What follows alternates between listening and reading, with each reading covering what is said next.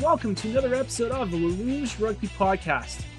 My name is Dan Murphy, and with me always is Derek Brissett. Derek, I feel like I'm just like living in Groundhog Day.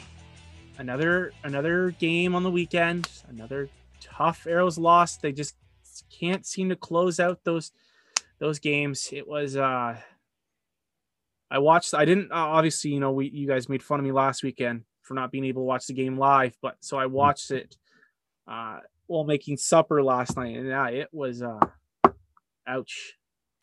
It's another tough one. I mean, I don't know kind of voodoo the gold jersey has there, but there's something that's just I guess being a struggle to kind of get over the hump. But I mean, was the trip worth missing an Arrows game? Oh yeah, for sure. It was. Oh man, that is not the answer that you're supposed to say here. You're supposed to be like, listen, if anybody's ever look up Cabinscape, I'm sure they're all booked up for this summer just because people are looking for any way to get away during COVID. Cabinscape, it was such a cool experience. And they've got ones like I went to their Haliburton, like they've got some in the Haliburton area, but they've got some I think in Muskoka, like they're kind of all over Ontario. So it's a free ad for Cabinscape. There you go, guys. Yeah, I was going to say, did you pick up a new sponsor for the podcast? No, I did not. One of these days. If Cabinscape wants to sponsor us, I guess I'm all for it. But until then, Dan, would you just giving away free stuff right now? I am. That's fine. They did me good this weekend. Yeah, no, it was lots of good matchups this weekend. I mean, the only really not close game was the Houston Atlanta game.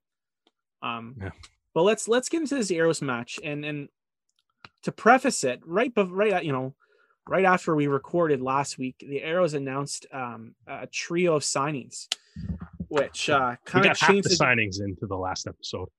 Yeah, we got half of them in. We got the biggest one in. Biggest one in, yeah. And some of these have interesting. I was trying to explain to my wife Ronan Foley's deal with his passport, but let's get into him first. Ronan Foley, 8-man flanker from Dublin, Ireland, 22 years old, so a young guy. Played with Ireland and the under-20s Six Nations Championship.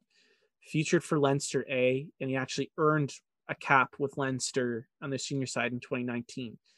Since then, he was playing with his hometown club, and obviously the Arrows reached out to him. And the reason why I think it's interesting, why he's an interesting player, and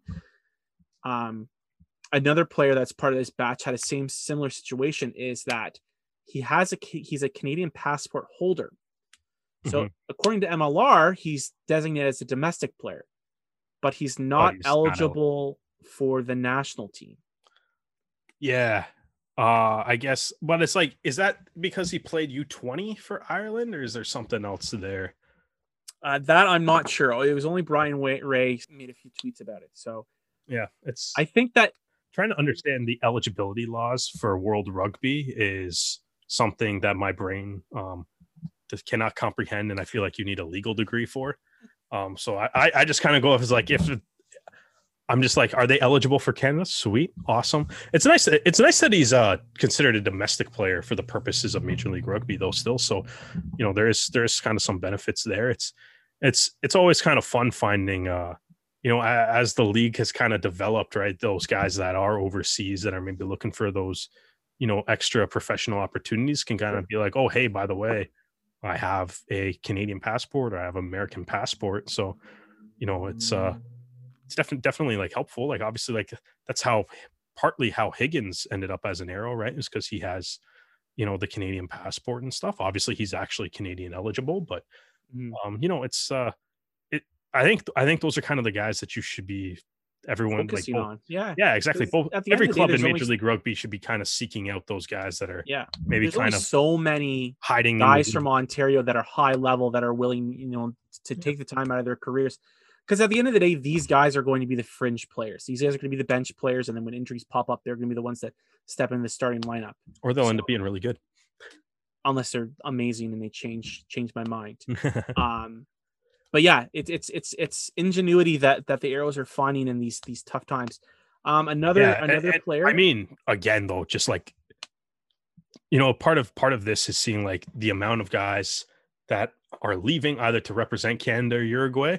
The fact that like Mark Winokur is finding a way to field a team like in these circumstances is like, there isn't a GM of the Year award, I guess, in Major League Rugby, or that they didn't do one before. The NHL has a GM of the Year award. It's won by the same guy 2 years in a row, which he should. Well, no, the GM. We're not going to get into that because I'm mad about that. Yeah, exactly. The GM of the Year award weirdly voted on after the second round of the playoffs, and happens to have 3 guys that are in the conference finals. Ooh, that's what a shock that is. Yeah. The GM of the Year award is the Stanley Cup in hockey. It's probably there should be a GM award. There should. It's and conversely, I would think the GM of the Year award is the Shield in Major League Rugby too. That's your ultimate goal.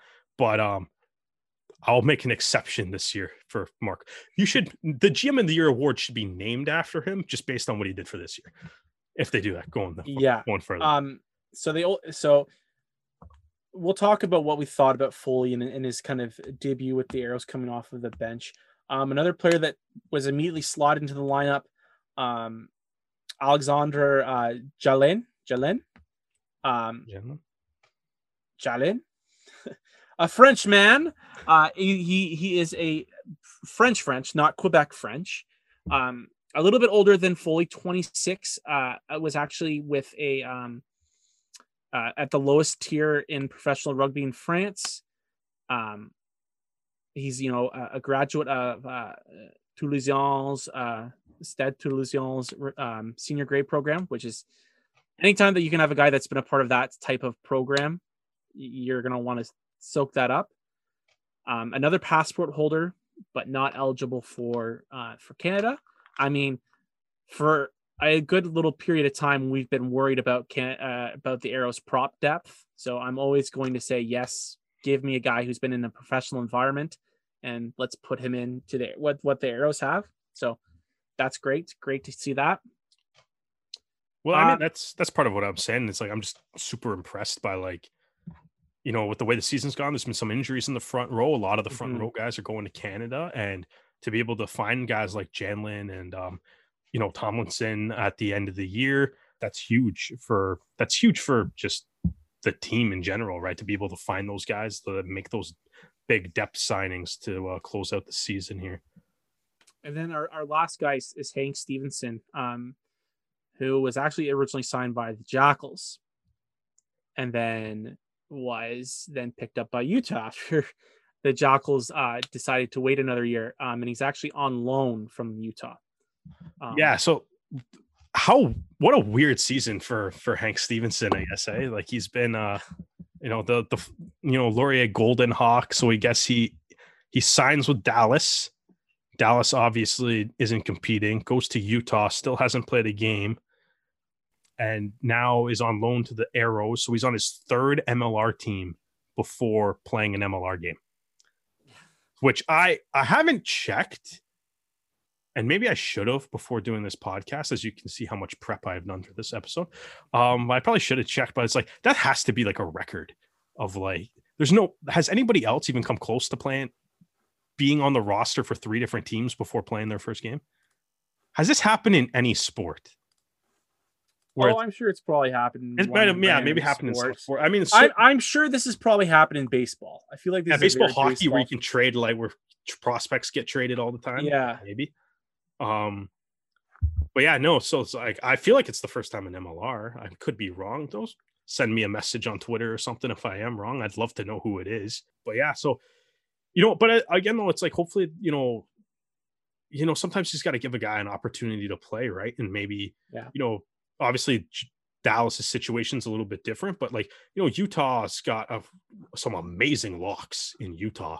Like that, they got like a great core, especially with like, Fortain, Uhila and stuff, right? Like they got some amazing locks down there, and they do, and that's a tough lineup to crack. So it's like, maybe he can come over to the Arrows, and maybe he's got an opportunity here. And the Arrows, we know the Arrows are mathematically eliminated, but like, I think at this point for a lot of players and stuff, especially guys like Stevenson, like this could be an opportunity to show, like, this is your opportunity. You got 3 games or whatever. It's going to 3 games to maybe, come out and prove to the Arrows and the rest of the MLR, it's like, you give me a contract for next year, right? Like that's give me kind a of what you're playing chance. for.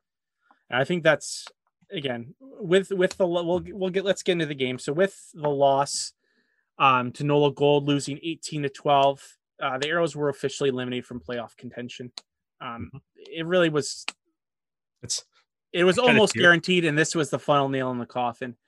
How do you think this game went, Derek? Because again, I'm kind of coming off this, like, I didn't feel I already knew what was happening. So, and I was also kind of cooking at the time. So admittedly didn't look at the absolute pinpoint details of this game. But to me, it just felt like this kind of, we've seen matches like this kind of this year happen. The Arrows execution was off, lineouts were off, kicking was off.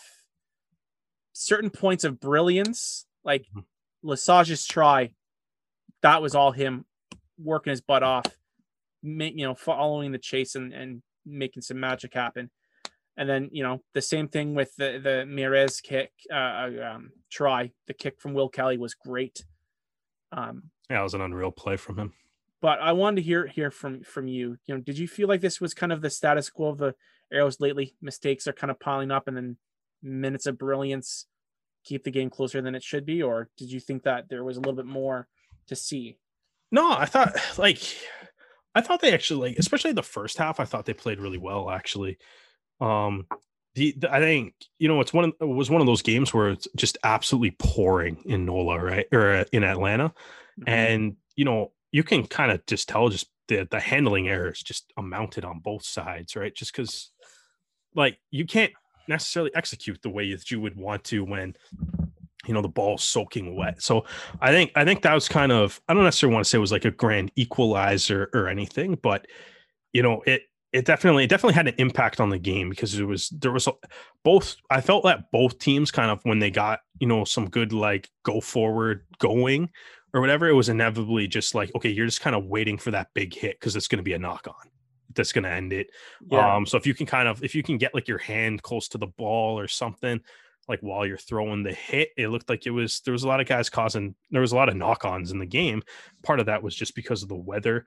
And then, like Nola's scrum was really good. And when there's a lot of knock-ons, right, team with the better scrum maybe has a little bit of an edge in that game, right? And it kind of showed there was the one really big moment when Matt Harmon came on and just decided that he was going to push the Arrows pack back a couple meters and get a penalty. So that was a big moment from him in the game. I think there was a lot of really good things. It's one of those games I'm just like, oh man, like, you look at a couple of the tries that they gave up, and it was like the Dominguez try is like, watching, it's a great play. It's a nice counterattack from Dominguez, but it's also kind of like, where was the like maybe you need someone, as they say in hockey, like sometimes you just need somebody to make a save, right? And sometimes I don't know, sometimes it's a nice try, but like, it's tough to watch. There were a few missed tackles, and there was some missed that were already turned. Yeah, like the positioning in that play was not. Yeah, like, I don't think it's not a bad try by any stretch, because it's like Dominguez did the work to earn that try. Mm-hmm. But yeah, like, it's a solo effort counterattack try, right? And I think that's part of the thing. It's like in this game, you kind of look at the way the tries were scored, from both teams, right? Like you had Dominguez runs a solo attack counter try, right? Lesage's try was like a solo effort play, right? Just, charging down the kick, pouncing on it. That was kind of like Cam Dolan's try was that, like, I was just kind of like, okay, like those, the ball goes to deck, and then Dolan, even like everyone kind of like ripping on, like, I guess, like, it kind of looks like the Arrows kind of stopped. Nola stopped too. Cam Dolan, I think, was the only guy that kept that did, right. And it's like, you kind of look at that as a mistake, or like, maybe you can argue maybe there should have been a knock on, but it's like at the end of the day, you still got to play to that whistle, right? And For sure. And so Dolan kind of sneaks through there. So it was like the two Nola tries. It was kind of like, I mean, I thought the defense overall I thought was pretty good. They had like 88% of their tackles were made, which is solid. Unfortunately, some of those tackles that are missed, you can kind of pinpoint the two exact plays where most of them occurred. In the fact that Dominguez shedded a couple guys, and then there was I think it was Cortez who's the closest guy to Dolan when he snuck through the side of that mall.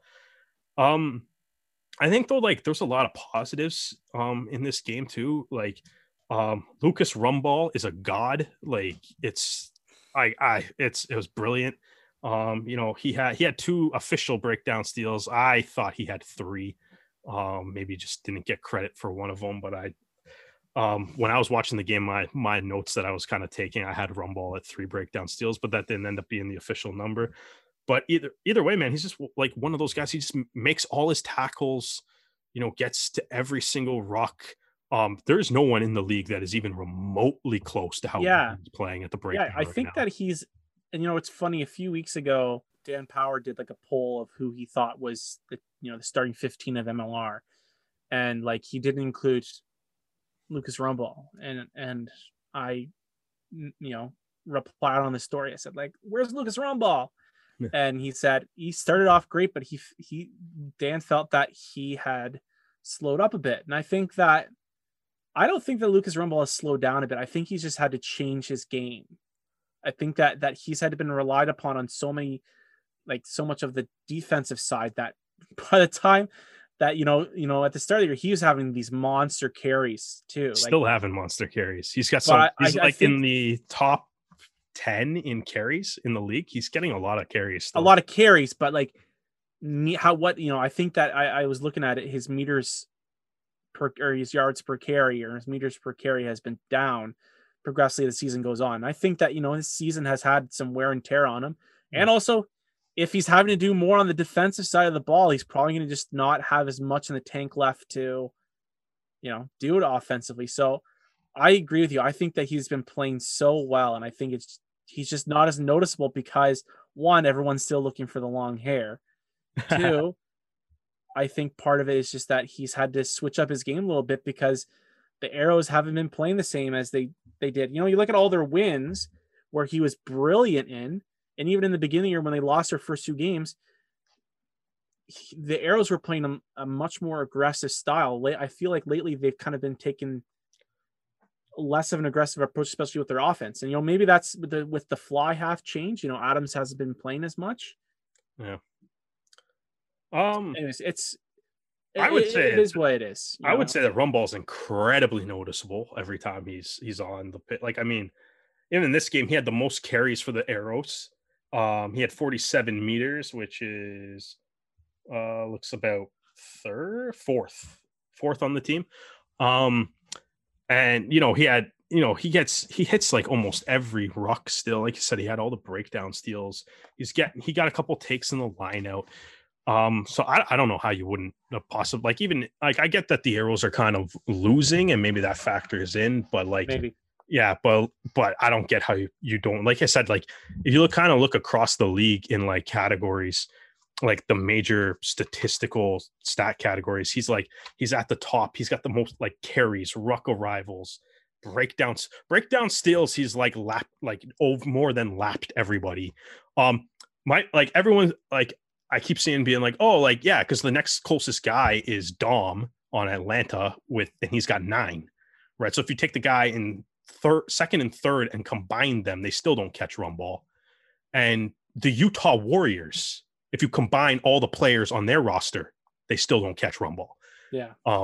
It's nuts. It's like, what he's actually been doing it's crazy. And yeah, so I mean, and he did it again in this game.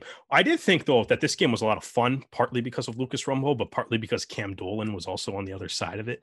And Cam Dolan had a brilliant game in his own right. He had a lot of. He always steps up. I feel when he plays the Arrows. Oh man, yeah. Well, he's an amazing player. He's an Eagle legend. My favorite part of this game, in all honesty, was just there was a moment where the Arrows have a line out. And it gets stolen by Dolan. And so Dolan steals the line out. They pull it out to I can't remember who actually had the next carry, but so Nola steals the line out. There's the next carry, tackle's made, Rumball comes over the ruck and steals the ball back. And I was just like, this is what this game is. It's Cam Dolan. Yeah. I was like, Cam Dolan's doing the thing that makes, like, in the line out. Obviously, he had the try too. His work rate's immense. He's great at the breakdown too. So it was like, it's Cam Dolan. He's got and like Rumball too. He gets a lot of carries.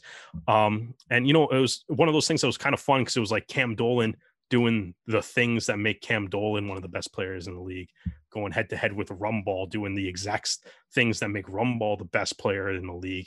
And they're all kind of good at what each other's good at, but they all kind of also specialize in something that, they're a lot better at the other guy then. And it was a fun matchup to kind of see them going head to head at for the majority of the game. Similarly too, like in the centers, JP Duplessis versus Ben Lesage was awesome to watch. And that was talked about on the broadcast and also just kind of, well, the MLR team of the week, the two centers are Duplessis and Lesage, the way it should have been after this game. There was just like, if Lesage had a carry, Duplessis hit him. If Duplessis had a carry, Lesage hit him. They were both making their tackles. They were both, battling each other at the breakdown. It was, they were, doing what they could to try to create some offense too. And like, I think that's part of, why maybe there was a little less scoring. Obviously the weather kind of contributes to the scoring factors in the game, but like both teams showed up to play this one, man. And there was a lot of like good defense and stuff.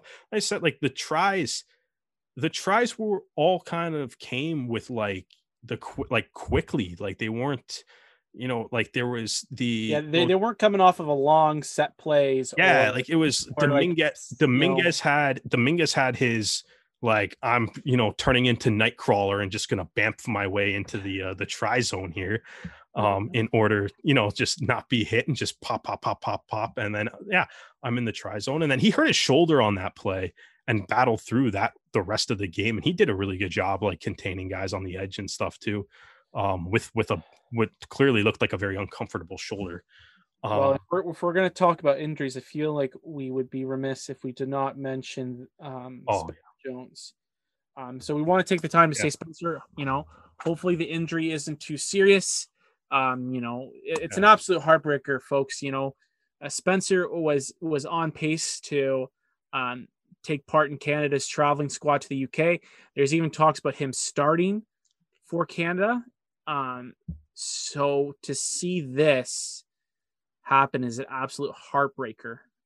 Since Spencer Jones has joined the Toronto Arrows, he's been nothing but an absolute warrior.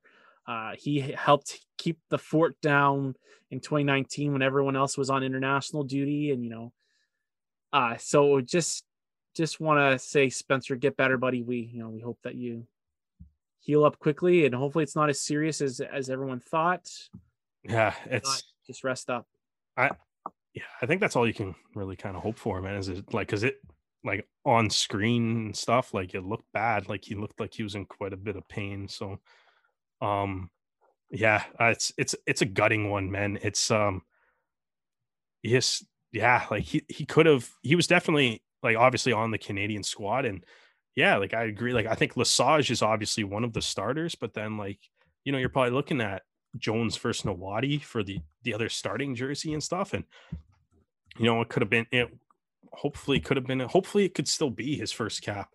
Like I said, don't necessarily do we know the extent of the injury as of yet? I don't think anything's been said yet. Nothing's been necessarily said officially. It didn't look too great though. So I guess stay optimistic maybe. And but yeah, like that's one of the that's just a terrible one to see, especially like it's at the end of the game too. And it's knowing that the tour to Europe is so close. And man, I mean that's tough. It's like you said, like, and even that, like Jones, he missed all of 2020. I mean, as abbreviated as 2020 was, he missed all of 2020 with an injury too. And then he's been a great player for the Arrows this year. And I kind of like him in that 12 jersey with Lesage. Coming over from like where he was in 2019 and the 13 jersey more often. I think that 12 jersey really suits his game very well, and he played great in this game too. Like he had he had a couple great carries and stuff. Obviously, kind of taking on the kicking duties a little bit, so he's Mhm. getting that added responsibility too. And so yeah, yeah, man, it was just awful to kind of see him go down like that. And Yeah. as you said, man, just wish him a speedy recovery. Yeah, and it's interesting you bring up the kicking because I want to talk to you about this later because we need to talk about Canada's fly half situation. So I want to talk about that later. So put a pin on that. Who was your player of the match for this game? Who do you think stood out? Well, like for player of the match for the Arrows, is For the that's Arrows. yeah, I was gonna say that's usually what we do. Yeah, Rumball. It's Rumball and Lesage, I think. Yeah, the co-captains played Yeah, really well. I mean, I'm gonna, realistically, that's pretty much been the way it's been all year. Pretty much is, yeah. I think you need your best players to You be the best players. sprinkle in Tukala and you sprinkle in Yeah, I think right Rumble and Montero. Lesage, I think have been like there's been guys that have had those like brilliant games. I think Lesage and Rumble have been the two most consistently good players across the board, For for sure. every game that they've played so far. And yeah, like I think it kind of showed. Obviously, Lesage got the team of the week nod.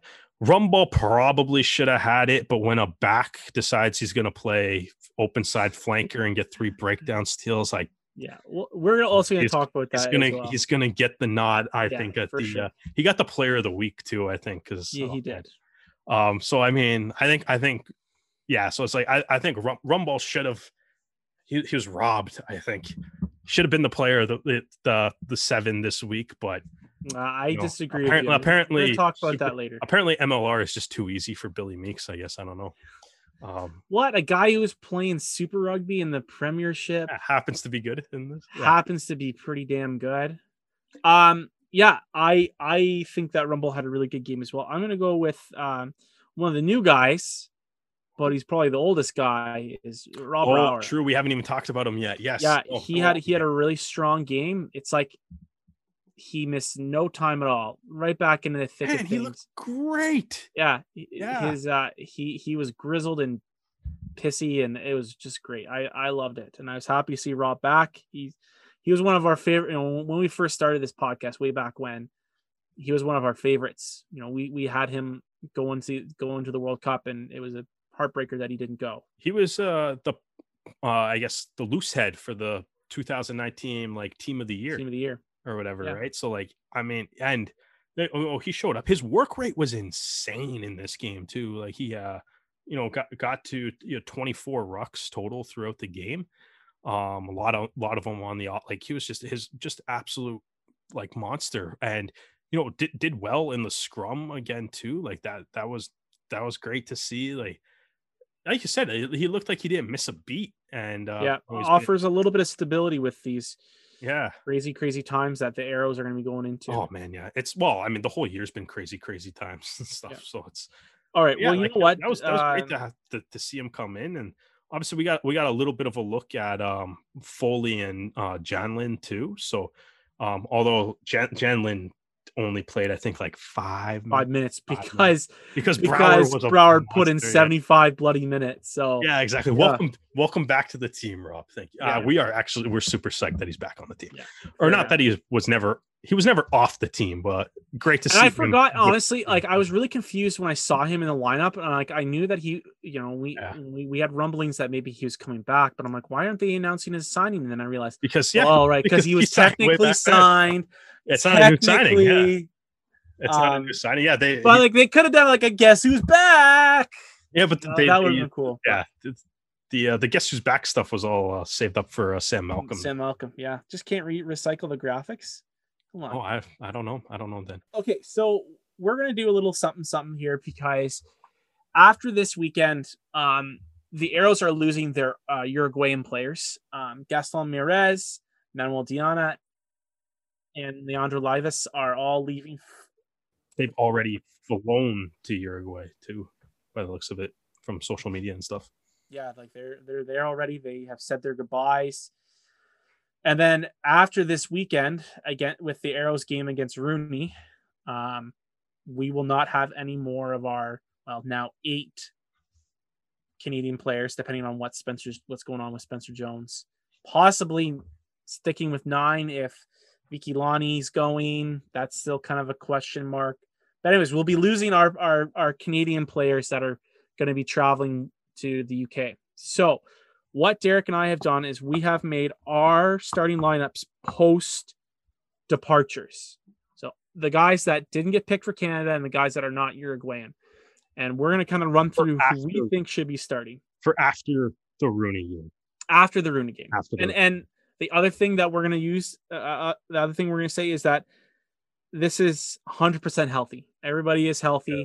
You know, we didn't include guys like Wainwright and Jamie McKenzie because they've got long-term stuff and they're not even with the team right now. So this is only guys that we know are in Atlanta right now, are healthy.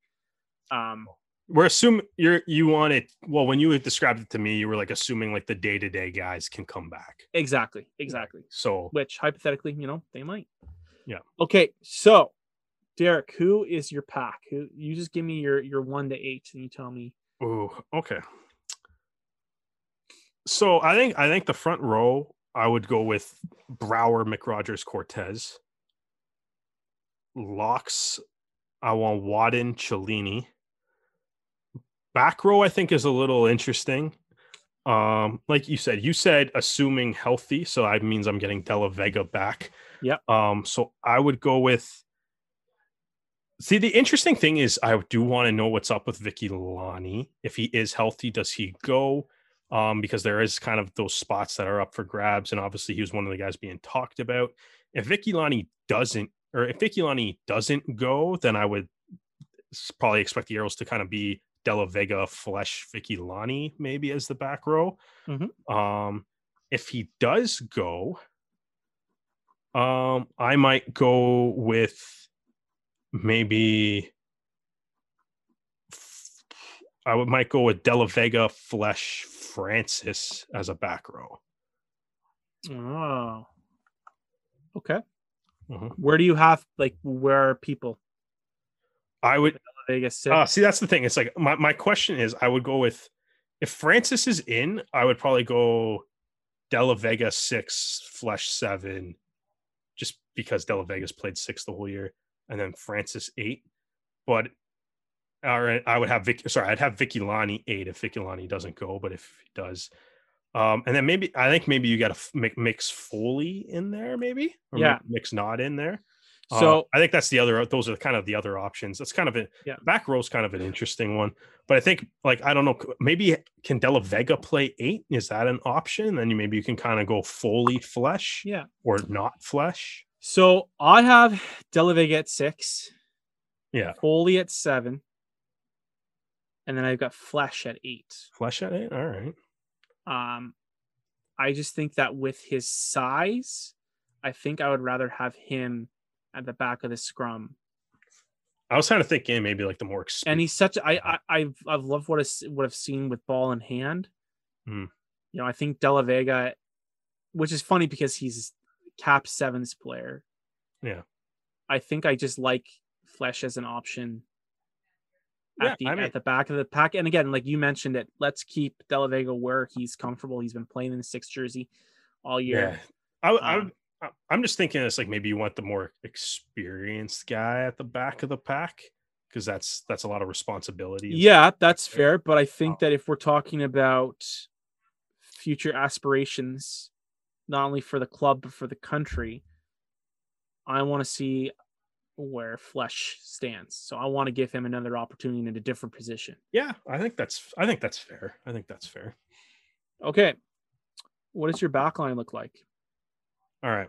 I'm going Ferguson. Mm-hmm. Malcolm at 10. Okay.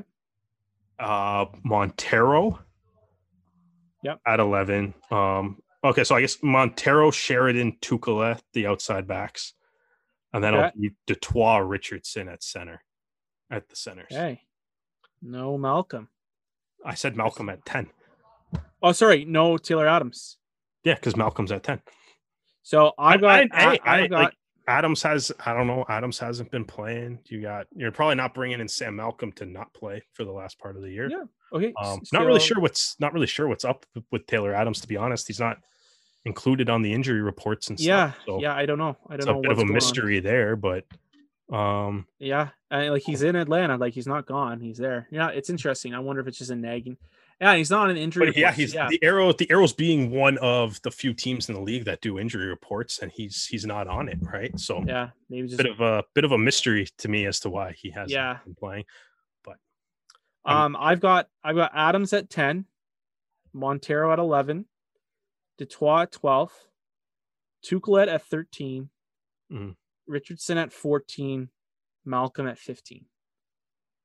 I liked what I saw. I liked what I saw with Adams and Malcolm last year. I think they had a good dynamic going. Yeah. You have Malcolm the kicking duties, and I feel like are you just trying to shoehorn in having Adams and Malcolm both in the lineup? Yeah. I mean, are you gonna look at me and say in 2020 Malcolm's and Adams didn't work out? Yeah, Malcolm and Adams worked out really I think that worked out pretty well. And you know what? I just think like someone Tuchel is playing so well though. I know, but like we've seen what a strong defensive-minded and also offensively gifted 13 does for your team. True. And I trust Tuchel to play in that 13 jersey, and he has played in it. Like he's one of the most versatile players. That's one of the reasons why we were excited about him coming to the Arrow. So I want to see what he does, and I was kind of flip-flopping between Richardson and Sheridan. Sheridan's gotten some of the starts lately, but I just like what Richardson's done this year, so I gave him a start on the wing. Okay, so who do you have on your bench? I went with Tomlinson. You said everyone being healthy, so I went with Tomlinson, Lynott, Ouellette, Shepherd. I guess did I say Vic? I said Vigilani was going to be my 8 because he's not on Canada, right? Yeah. So I guess I'll go with I got Foley. I got Shepherd, Foley on the bench. Okay. And then Higgins, Adams, and Kobe Fost for the backs. Yeah, I had I same front row. Shepherd, Francis as my 20. He covers both lock and back row. It's weird because I wrote on my thing I would have him starting at 8 if Vigilani's not here, but then I did not put him on my bench if he doesn't. If Vigilani's here, I don't have him on the bench. So he's either I guess he's either starting or he's with Canada. There we go. Maybe some questionable lineup making on my part here. It's like he either starts or doesn't play. That doesn't really make much sense. Yeah, and then I've got Sheridan and then Fost. Because Fost can cover center and fullback, and then so Sheridan to come on the wing. Well, there you go. Looking at this, I look at my starting lineup, and it is an MLR team. Like, let's not not give this Arrows team credit. Like, this is a dangerous team. Like this is a team that can win against a lot of the teams in MLR. Now the question is, what happens when there is one key injury? What happens if Tuchel or Cellini get hurt or Brouwer get hurt? I think that's going to be where these next 3 games kind of go. I think that's kind of part of what we've always talked about on this podcast, or at least we talked about it a lot last year and going into this season, how the Arrows are one of the deepest teams in the league. And, maybe the wins and losses haven't really gone their way this year, but I still kind of believe that. Like, I feel like I don't think there's I feel like the Arrows are a lot better than what their record indicates, in my opinion. Yeah. But it's just been one of those years, man. It's just not going their way. And it is what it is. It's hard. See, it's hard for me because of the aspirations that everybody has. Yeah, exactly. Like, it's never great to be a contender to then be a pretender, exactly. It's tough. And again, I don't think the only team that I can ever think of that had to go through this was the Crusaders when they had the earthquake in Christchurch. and they had to play all their games on the road. This has never happened before in professional sports. Yeah. And it's happening with like, and like it's different from like what the Blue Jays or the Raptors are dealing with, because they can afford to fly their families down to Florida and say, hey, go live in this condo I bought. Because I'm a multimillionaire. So like, and we're not going to get into that because we've talked this discussion to death, but it is interesting to see what this team's going to look like, and there are going to be guys, and I've been messaging with Brock Smith, one of the staff with the Arrows, and he's talking about how there are guys fighting and playing for a contract in 2022. Yeah. Who's going to put their hand up with this lineup? Well, I see a couple of guys that are.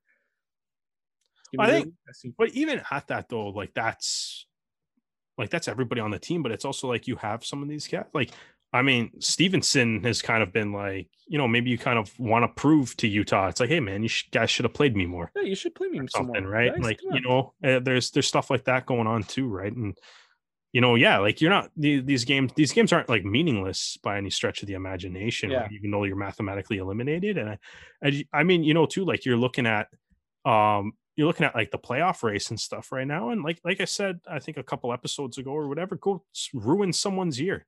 Like go hand New York a loss and be like, sweet, I know what's ahead of you guys. Enjoy the last 2 weeks of your season or whatever. Like you said, it's like, someone's gonna, those other teams that the Arrows have to play, like with how tight the playoff race is, they need wins. And you can, like, go in, ruin someone's year, man. Make a mess of it. Yeah, make some poor fan base in the Eastern Conference hate the Toronto Arrows forever because they knocked their team out of the playoffs or something.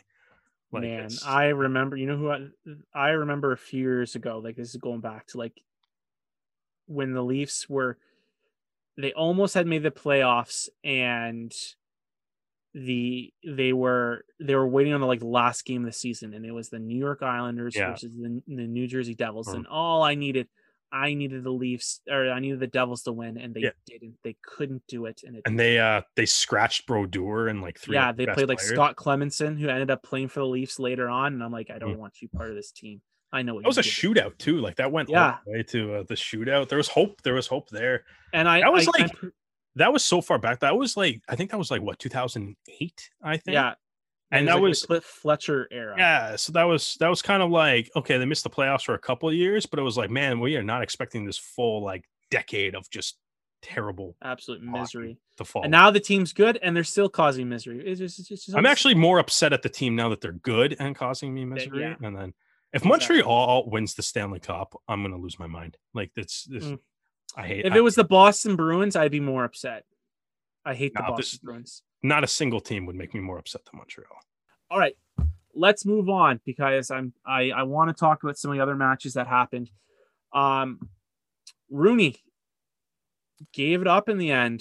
Mm-hmm. Old Utah, they just know how to make these final matches happening. I will say I didn't get to watch a whole lot of this game, but I can't say it enough how happy I am that Quinn Nawadi is getting those center starts. Yeah, I mean, he had a lot. He obviously had the start. I it was a relatively quiet-ish game from him. I mean, apparently, like, he's, I think he was doing rather well defensively, but as far as like ball in hand moments, I think there was just a couple there. I mean, I think he came out in like the 55th or so minute as well. Yeah, but it was, it is what it is. Not every game's you're not gonna light up the scoreboard every game. I do like though that it's like, even though he didn't really get necessarily, the touches and stuff with the ball as you would maybe want to see, but like he, defensively though, he like, locked it down a lot. And, he was making some tackles, making some good plays. And, he's, from the center position, man, he's making a lot of like really good reads on the defensive side of the ball, which is definitely something that you do need. So, I mean, even if he's not necessarily there for you offensively, line breaks, finding a way to contribute. Other side of the ball, I thought Fraser Hurst did really well to get Utah a lot of quick ball. And, Utah was able to use their scrum too as a pretty dominant platform for their attack throughout the game. and the territory and everything was all was controlled very well. And I think Hurst did well to kind of facilitate a game where Utah was playing in the right part of the park for most of it, and like obviously not on the pitch for the final comeback at the end, but really interesting to see how Pittman kind of chose to utilize his bench in this game. Yeah. Obviously, like Rooney ran into some issues where, like, Fawcett went down really early, Rochford went down really early, kind of forced all the reserve front row guys to go quite the distance on on their shifts, and Tawaki was he probably might have played a full 80 if Scott Green didn't tell him that he needed to leave because he was bleeding too much, and. But like, I think the big thing though too is like you had those props that were probably tired because they came in a lot earlier, and then the second half comes in and you have like Vandenberg coming off the bench, right? And you had all their you had like the big guns for Utah came off the bench, right? Like Fortain was there, Cruze's there, Teo's there, and it's like they all came in and they made a huge impact off the bench. And Utah, like, I don't necessarily think Utah is like the best team in the league, but they are the most entertaining. There's very few that's teams, probably equally, if not more important. Yeah. There's very few teams I don't like as a fan. Don't like Rooney since like 2019. Just don't like him. Wasn't a fan of the Raptors just up until their RIP. So they don't exist anymore. I did not like them. Not a big fan of the Legion. Just don't like them. Maybe it's they remind me of Darth Vader. What? Utah. How do they hold on? How do they remind you of Darth Red and black? And then they know that their like helmet is a part of their their jersey this year. Darth Vader, red and black. Okay. All right. That's a stretch. It's a very small comparison. I guess 501st Legion. We're spending way too much. 501st Legion. I guess that's kind of the thing, right? There you go. Darth Vader has a legion. You could have gone with that route, I guess. I forgot who I was talking to. Sorry, everybody. Yeah. I love Utah. Utah is such a fun team. You know what? I would rather not them have to like win like this, but hey, listen, you do you, boo. Good win, Utah. Man, I have no problem with them winning like this. Winning like this is fun. Like, that's I think though, if you don't want to have like a heart attack. The one thing though that I find interesting, and it's looking at the playoff race, right? And it's like, I kind of wonder, because obviously, in every sport, right? Like there's multiple ways to go about building a team, right? Like you can go and you can build a team to be like play really well defensively. You can build teams, for certain play styles and stuff. You can have teams that like to kick. You can have teams that like to grind it out in like the breakdown and whatnot. There's rugby's a beautiful game for that reason. There's multiple ways you can approach it, right? Like not everybody plays like the Springboks, not everybody can play like the All Blacks, certainly not everybody can play like Fiji or whatever, right? And there's a lot of different styles. And I'm kind of wondering, like, looking at the way the standings shake up, it's like, I wonder, like, the Utah Austin battle in the standings right now to me is just fascinating, because you have Utah, who's got one of the best attacks in the league. Yeah. Right? But they win games like, a gazillion too. Yeah, they win games like 42-38 or whatever. Mm-hmm. And then you have Austin, who's got one of the best defenses in the league. Right. And it's like, I mean, they put up a pretty big number on Seattle, a relatively big number on Seattle this week. But it's like they winning a lot of games like 17-12 or whatever the scores are, right? Mm-hmm. Scoring under 20 points. And it just kind of fascinates me, being like, how do you build your team in MLR sometimes, right? Because it's like you can go with the offensive route and you can go the defensive route. But when I'm looking at the standings right now, I'm thinking, you don't get bonus points for playing defense. Yeah, that's a great point. Right. That is really, really good point. Because right now we have Utah at 8-5, Austin at 8-5. Utah has 46 table points to Utah's 41. So Utah might as well be 9-5 as far as like Austin's concerned right now. Yeah. Because they have a full bonus point win on like on Utah or on Austin. Even further than that, too. Like LA's 10-2 with 50 points, right? So it's like, LA, if you look at the number, looks like they're 2 wins ahead of Utah, but Utah's pulled up that gap and could, in theory, if LA loses and Utah wins a game, which do they both have buys this week? So I guess it's not happening this week. But like in theory, like Utah could maybe leapfrog LA in one game, despite the fact that they're 2 wins down. So I don't know. I think it's a fascinating thing, man. Like it's weird to kind of like, I think have another buy. How many buy I feel like they're constantly. Oh, I'm looking at the schedule that you wrote down here, and you don't have an LA game. So either you screwed up writing down the schedule. No, there's one more. There's one more game. There's one more. Come on. Is it? It's LA versus Utah. Is that what the game? No, it's Seattle. Seattle versus Seattle. So Utah's got to buy. Yeah. Okay. So all right. Well, that's you. I'm blaming you for that. That's fine. You didn't write down all the games. Yeah, you listen. You didn't write down all the games, so I'm blaming you for that. All right. But either way, like I don't know. I don't know. Am I crazy here thinking this is like? No, I agree with you. And like the standings, I think award offense. And I think we were worried about this. I mean, New York has flipped the script on themselves, but we worried about this at the beginning of the year with New York, seeing that like they're not scoring enough points. Their point differential was really bad. Their point differential was really bad. Now, granted, they had a couple blowout losses, and it seemed to self-correct itself, after a while. But the table points are still the number one thing, right? Mm-hmm. And it's like, even if you have a negative point differential, if you're scoring a lot of bonus points, that's the thing, right? It's like there's no bonus point. At the time, Rooney was not scoring a lot of points. But that's what I'm saying. It's like they have since corrected that. Some guys have. Ben Foden has really turned it on. Yeah, I don't know. I was just kind of looking at that. I'm like, I don't know. It's interesting. Like, how do you want to build your team, right? Because I think like you look at like Atlanta, probably one of the best, if not the best, defensive team in the league, right? They're sitting at the top of their table and stuff. But it's like, if this comes down to Utah and Austin having a similar record, Utah will probably edge them out just based on the fact that they choose to play that offensive style where they end up, sure, their game might be 45-42, right? But they get the win and the bonus point when they do that. Right? They do. Yeah. I don't know. I don't know either, buddy. All right. Rugby ATL versus Houston. There's a couple things I want to talk about in this game. One of them is how great is it that Connor Keys, and I don't know if this is an injury related thing, but I love that seeing Connor Keys is getting more chances to start matches. That makes me very happy. And another guy, Nick Hiltonbrand, got a start this week. Got a start. His first start. MLR start, right? So good for Nick. I think he, from the highlights, it looked like he played pretty well. All things considered. Also a messy game.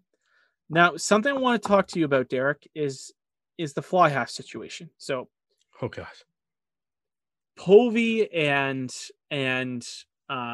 Will Kelly are kind of the MLR contingent of fly halves for Canada going into this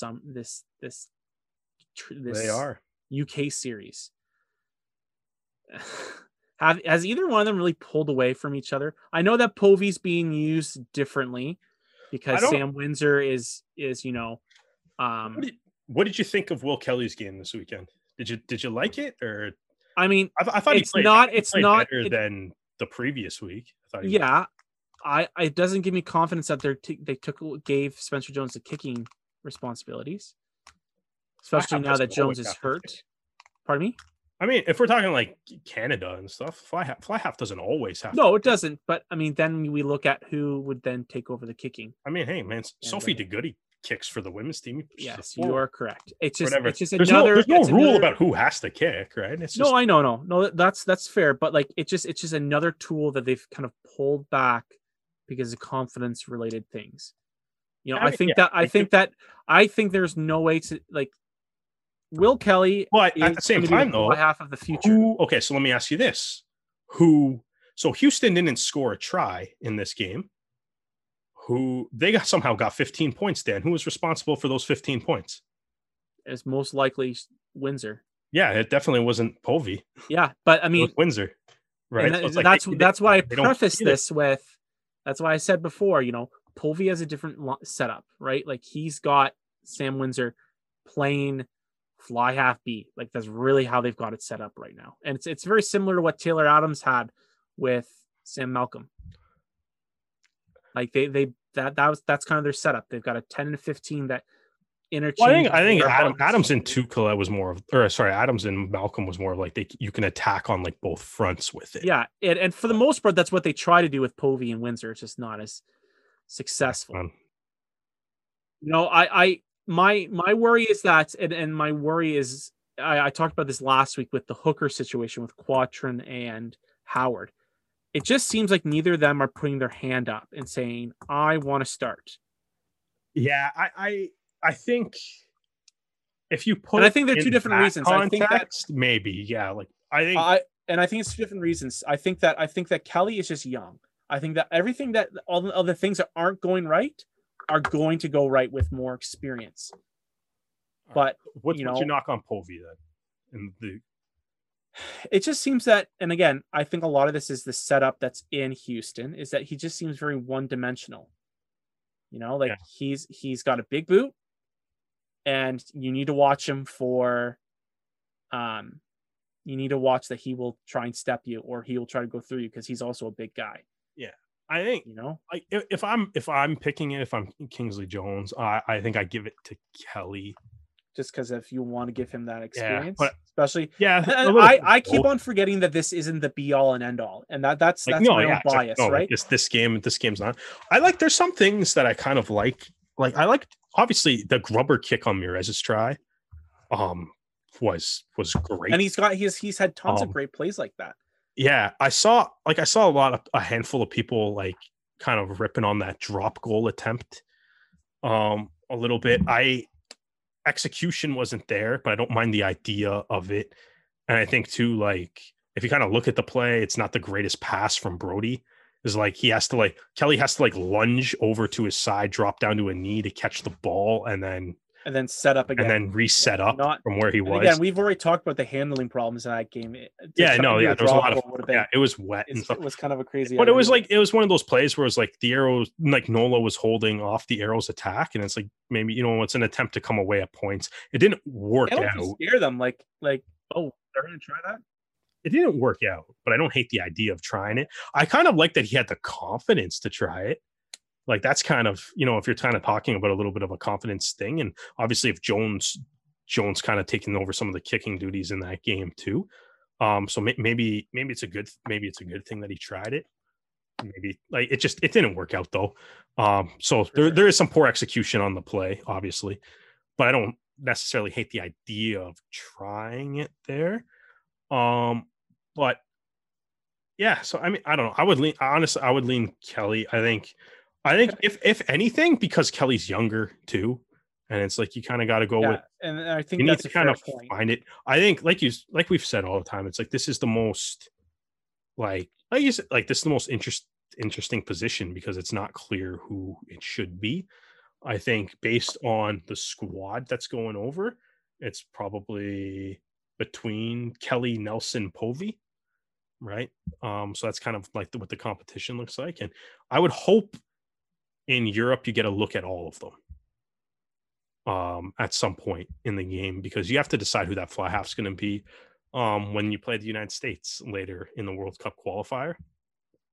And if he's healthier, and that's going to be a big matchup. And I know McGinty's hurt, so we'll see what happens there. But like, who's like the Eagles next in line? Like Will Hooley or Will McGee? Yeah, like the studs, right? So I mean, like that's going to be a big matchup, man. So yeah, like it's important. I still lean Kelly. I'm still on Team Kelly here, but I agree with you. It's just I think I always bring up these. I feel like you want to see one of these guys just have like a mind. Yeah, exactly. I want someone to say, "Hey, here I am." Yeah. I want someone to go on the pitch and like. I thought Povey did that in that game against LA. Oh, where he had like three tries. He had the hat trick. I thought that was Povey saying, "Here I am. Let's do this. I'm going to be Candace starting." And then he just kind of trailed off. He hasn't done that since, or been anywhere near it since. Exactly. That's what I'm saying. He's trailed off and really hasn't done anything. And I think maybe it's really hard to say. And maybe it's just selfish because I want to see what Povey can do. Maybe it's time for us to take a step. Houston's take a step back from Windsor. You're gonna have a new coach coming. Why would you do that if you're Houston? Windsor's your best player. I know, but so why would it hasn't worked? Yeah, but he's your best player. So why would you? I think you guys see what you got there. Oh wait, let's move on. Because another interesting little piece of news with some Canadian rugby is that a Larson went to Seattle, and it was Travis traded from San Diego. This is his fourth team since 2019. Started at Austin, went to Old Glory. They didn't need him anymore, went to San Diego, and now it's been traded to Seattle. I wonder if this is something that Curry Hitchborn mentioned this in the interview he did with us, that this has happened a lot in Seattle, but it happens a lot with other coaches in rugby as well, is that when a new head coach comes in, he tries to bring in guys that either fit his playing style or he knows will be motivated to kind of play their type of game. And Travis got one start, and he's been coming off the bench, and it's been kind of an up and down season with San Diego. So to say that he's motivated is very realistic. And I think that he's actually a guy that Rugby Canada might need to look at if Vicky Lonnie or Corey Thomas aren't available. He's a versatile player, so why not? He had a really good game for Seattle. And again, anytime that Seattle is going to pick up another Canadian, I'm pretty happy with it. But I want to ask you, do you think that maybe this summer there might be a movement of some of kind of the classic Canadians that we've always seen with Seattle? I mean, Sears, Doodle, Nicky kind of have fallen out, and now are coming off of the bench. That Nakai Penny, I mean, we don't know if it's injury. They really don't put out an injury report. I'm assuming he's hurt, because why would you not play Nakai Penny? I would love to see Sears Duru in the Arrows jersey. That would be sweet. Come home. Every Canadian doesn't have to play for the Toronto Arrows. No, but ones that are from Ontario, I think would be pretty dope for them to come play for Toronto. Yeah, I mean it's cool, and that would solve a lot of problems with their loose head position. Gold Keith can go back to playing tight head. Yeah, listen. Well, now you have loose heads on the roster now, though, right? You got Brower, Jen. Not two-time World Cup caliber. No, that's true. That's true. It's true. Sears Duru is one of my favorite players in MLR, so I would love to have him play for the Arrows. Yeah. I mean, that would be cool. I'm not saying I wouldn't want him, but yeah, like I don't know. Like, obviously there's a lot of big changes coming from Seattle. It's interesting because it looks like they've done most of their roster assembling during the season, which maybe not the best strategy, I guess. Yeah. But like it'd be interesting. Like it's funny because it's like you're asking, if like, some of these like what the Seattle roster will look like this year, and it's like the Seattle roster now looks completely different than it did what it looked like a month ago. Yeah. And stuff, right? So it's like, I don't know. There's so much. There appears to be quite the significant amount of turnover happening with this team. So I feel trying to predict who's going to be on Seattle next year seems like a wild task to attempt. Yeah. I mean, like I said, I'm all for obviously any Canadians being in. So it'd be nice to see them all stick around and get some of that, take back some of that playing time. I think part of the issue with Sears Duru and El Nicky at the moment is objectively, like, the front row is playing well, right? So, or playing well-ish, considering they're a 2 and 12, 2 and 11. So I mean, it's that's been a rough year for Seattle. That's kind of like, that's just been a rough year all around for Seattle. I guess since they've won the Shield, it's just, or the second Shield, it's just, wildly downhill from there. So, but yeah, at least they don't wear white jerseys with white numbers though. So, which will always be the bane of Derek's existence. He complains every time Austin Hey, plays in man, those jerseys. you have orange. Just use orange. I know, buddy. I know, buddy. I've seen your messages. All right. The last game was a real doozy. LA versus San Diego. It felt like a playoff game. LA had a bunch of last minute injuries. I guess some guys just weren't up to fitness levels. So Billy Meeks is playing as a flanker, has, man of the week honors from it. Michael Smith looks like he's gonna get maybe one starting game before he goes back off with Canada, because guess what? Chris Robshaw got hurt again. Oh man, what an unfortunate season, man, for him. And it's like Robshaw's been the games that he played. Man.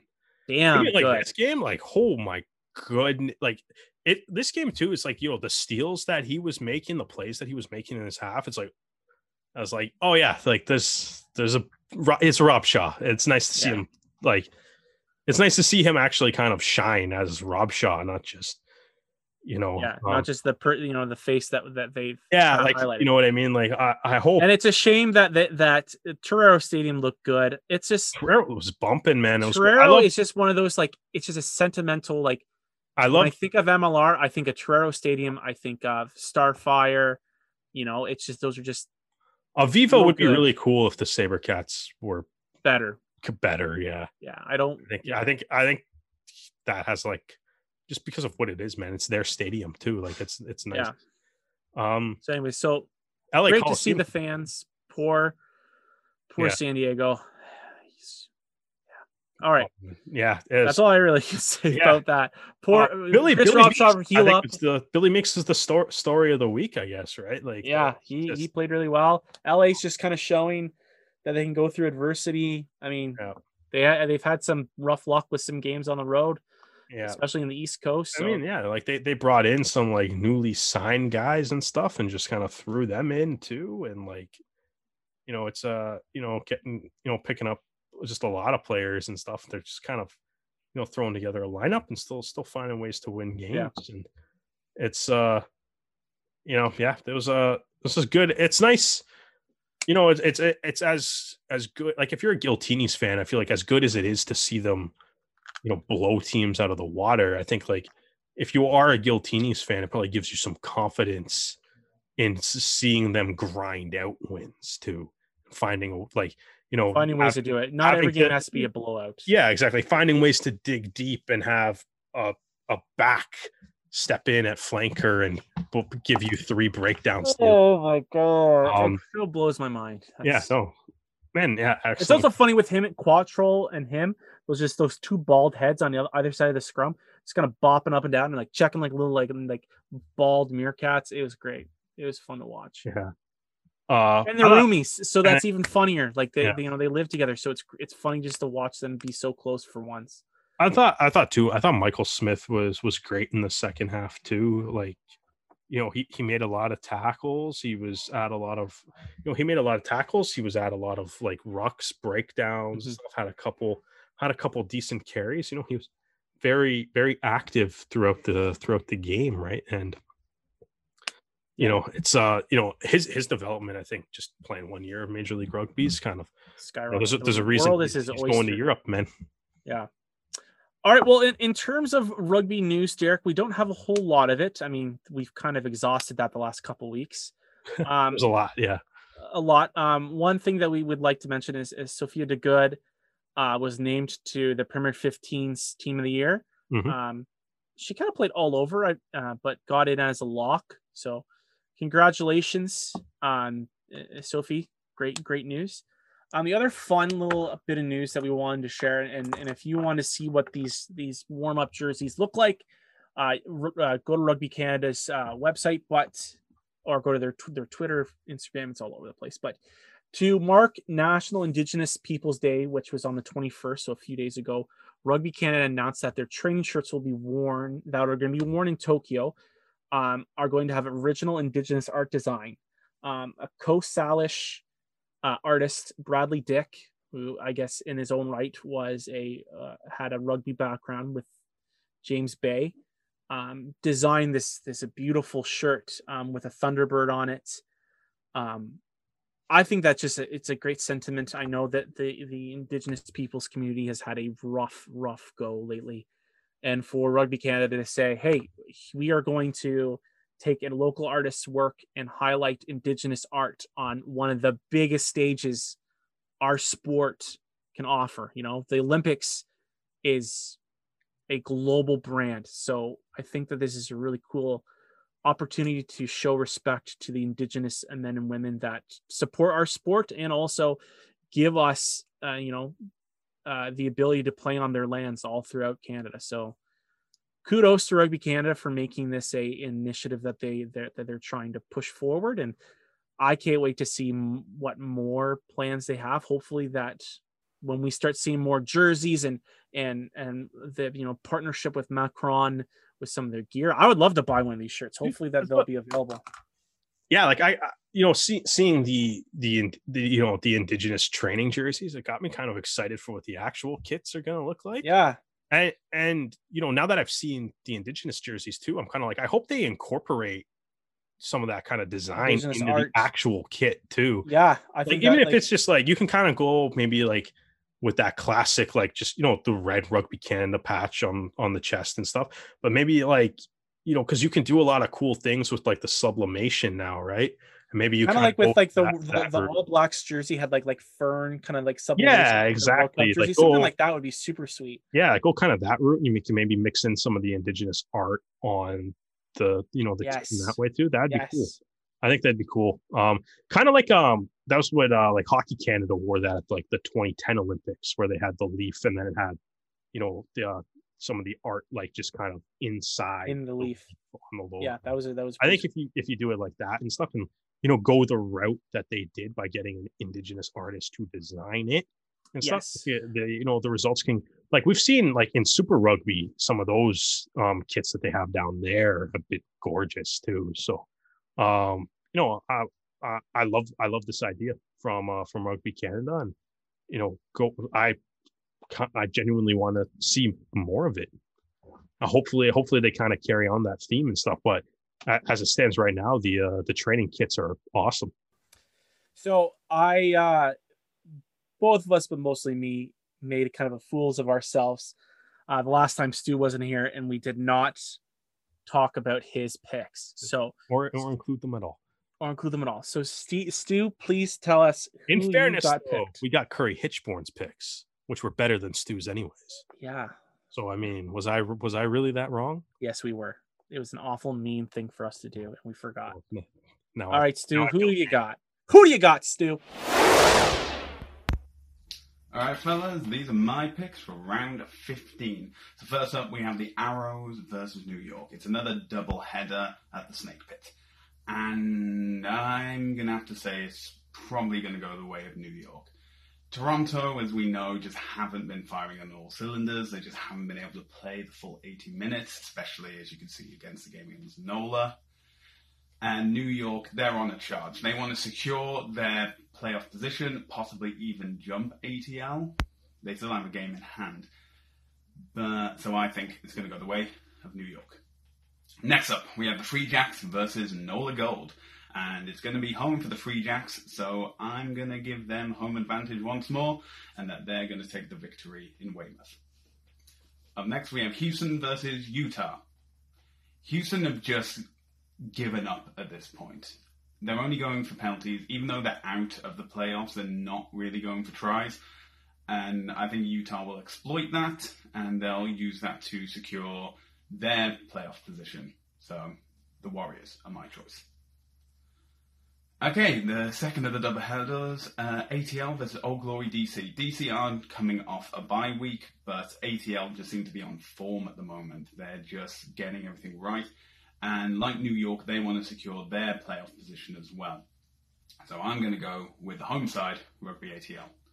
And for the final game on Saturday, San Diego versus Austin. Now, this is going to be the thing. If Utah wins, San Diego are out of the playoffs. But I still think they're going to be firing on all cylinders. They want to end their year on a high, and I think they're going to be able to just edge Austin. And the final game of the week, Seattle versus LA. It's LA. Seattle have just not been able to see games out. I mean, their game against Austin was very close. But at the same time, LA are just getting back into the swing of things. They just want to see the season out. And they're focused on the playoffs. So I'm going to go with LA. But you don't really care what I think. You want to hear what the Toonie thinks. So, for all the new watchers and listeners, once again, heads means home team, tails means away. We'll start with Toronto versus New York. And the Toonie goes for Toronto. New England versus New Orleans. The Toonie picks New England. Houston versus Utah. The Toonie picks Houston. Okay, ATL versus DC. The Toonie picks DC. San Diego versus Austin. The Toonie picks San Diego. And finally, Seattle versus LA. The Toonie picks LA. So those are my choices. Those are the Toonie's choices. Make of that what you will. Okay, Derek. So First of all, Stu is a traitor. Not only did he pick Rooney, he was wearing an orange shirt when he did it. So I say we don't invite him back ever. No, I'd miss him too much. I don't have enough gingers in my life. You have no loyalty either, apparently, Dan. No, I don't. And you're not going to like this because I'm also picking Rooney. God, oh my God. Traitor. I'm sorry. Listen. Traitors. I'll bring back the Darth Vader quotes, man. I should be telling you to some stormtrooper to take you away right now. That's fine. I'll deal with it in my later life. Yeah. All right. Toronto. All right. Next game.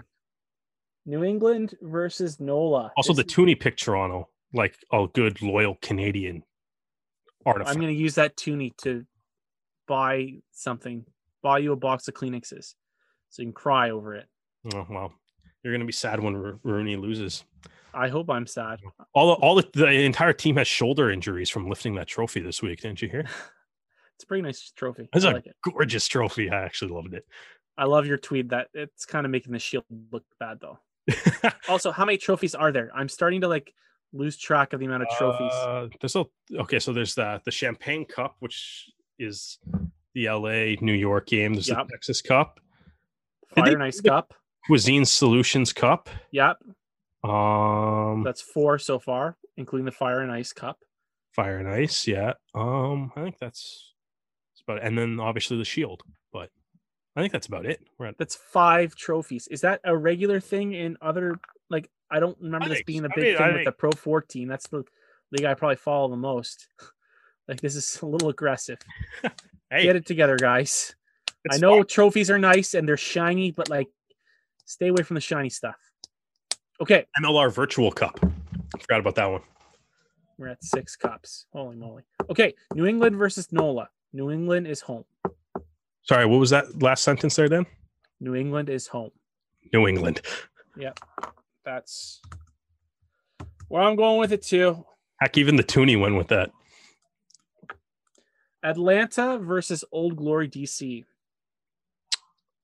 Oh man, Old Glory has kind of struggled, and I think just Atlanta's defense is just kind of too good. So yeah, we'll go with Atlanta. And they're also getting Kurt Coleman back. They are getting wow. So we don't have much news to talk about, Dan. Coleman's coming back. Also, him and Ryan Nell. Ryan Nell was announced a couple weeks ago. So he's probably just getting back into the rhythm of things with the team. Yeah. Absolutely dangerous, terrifying. Holy moly. San Diego versus AGs. Oh man, what a tough one. I'm going with Austin. I think that Stu picking San Diego. I think that what I've seen with Morath leading the way, I like this Austin team. Yeah, I think San Diego's at home. You get the bump from Torero.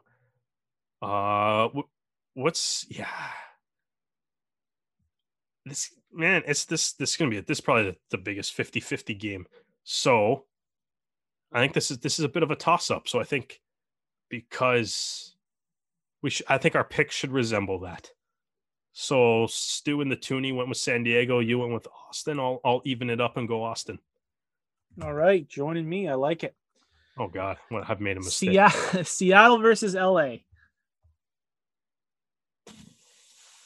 I mean, I'm surprised it's taking you this long. I know. I'm just trying to think of a clever joke for what I can say to pick LA. That's all I was trying to do. Even with centers playing flanker. I was going to say, you know what? All right, I think what needs to happen in this game is the backs for LA play forward and the forwards all play backs. I want Charlie Abel at fly half. That's what I want. No, I want Charlie Abel as fullback. I want to see what his kick's like. Fullback? Yeah, there we go. And you know what? Even if LA did that, I'm still going to pick LA. Yeah, I'm going with LA. I don't think that would happen. I think that Gitau and Cooper would not last in a scrum. DTH at flanker could be fun. I think he might be able to pull that off. Maybe. But we can't put all of them at flanker where we'd have to put somebody at prop and lock. Yeah, no. You can put them all at prop. Who cares? I'm going, who's the small? Luke Burton, tight head prop. Do it. Sure. Well, all right. And then the last game of the weekend, Utah versus Houston. Yeah. So first of all, Dan, you completely just threw it's not. Yeah, I know it's not the last game. Out on that part. I watched the chart. It's somewhere in the end. Seattle always seems to have the last game of the weekend. It's been kind of a tradition for me. Sunday nights watching Seattle. It's been kind of nice. Yeah, and they've been so close lately. So yeah, but now I have to go back and edit out that entire part where we talked about Utah and LA having bye weeks because it's clearly not true at all. No, I corrected it. We corrected that. We talked about it. No, because we just found out about the Utah-Houston one. So we only no. You know what? It's all your. I just want to do extra work. That's really. Yeah, I'm still blaming you. Right. So that was a long, convoluted way of saying Utah by 40. Yeah, we just didn't want to have to talk about why we're picking Utah because it's Utah. Yeah. Sorry, Toonie. I don't think that you're pulling out the magic win with picking Houston. Yeah. You know, it's funny because it's like the Toonie has kind of had like some that are just like, oh man, they actually like nailed this huge nails this huge upset pick. And then the next time you see it pick and it's like Houston winning a game and you're like, oh dear, Toonie. Sorry. So sorry. We have to, the one thing that we've really been slacking on as a podcast, we have is our record and figure out what everyone's figured out. I know. Every week I go, you know what? I'll look into it. We have to go back before the end of the season and figure this out. We've been slacking on actually keeping track of the records. We just there is one specific week where I went and I did it and I haven't done it since. So next week I will come back. I am swearing to you on the podcast. Next week I will have our records so far this season. I'm going to hold you to it. And so God help me, I will figure it out. All right. Well, that's all I have for today, Derek. It's going to be an interesting weekend. Hopefully we'll be able to watch the Lions test. Hopefully, there'll be some good matches. I mean, I think other than the Arrows win too. Yeah, hopefully. Feel terrible about yourselves. No, my heart's just been broken. I don't care anymore. That's not true at all. You care. That's not true. You have a podcast talking about this. You care a lot. Other than the Utah-Houston game, all these games look like they're going to be pretty close and pretty fun. So I'm looking forward to it. If anyone is interested in listening to our previous episodes, we have a catalog of interviews before the season and a couple during. Our latest one was with Curry Hitchborn. You can find them on all the podcast platforms. On YouTube, we have them in video form. If you want to look at my jerseys on the wall, they're all there. They're there. Canada, Ireland, Wolfpack, Arrows, got it all. And if you want to kind of see where this podcast is going, you want us to kind of hit certain topics, have certain guests on, hit us up. Twitter, Instagram, Facebook, we're active on all of them. LaRouge Rugby. And also email us. Our email is in some of our links on our social media platforms. Derek, what is the email? LaRouge Rugby Podcast @gmail.com. Send us some questions. Let us know what somebody already had LaRouge Rugby @gmail.com. And you know what? It was probably me and I forgot the password. So that's on me. Derek, thank you very much for joining me tonight, and hopefully this weekend you'll see lots and lots of good rugby.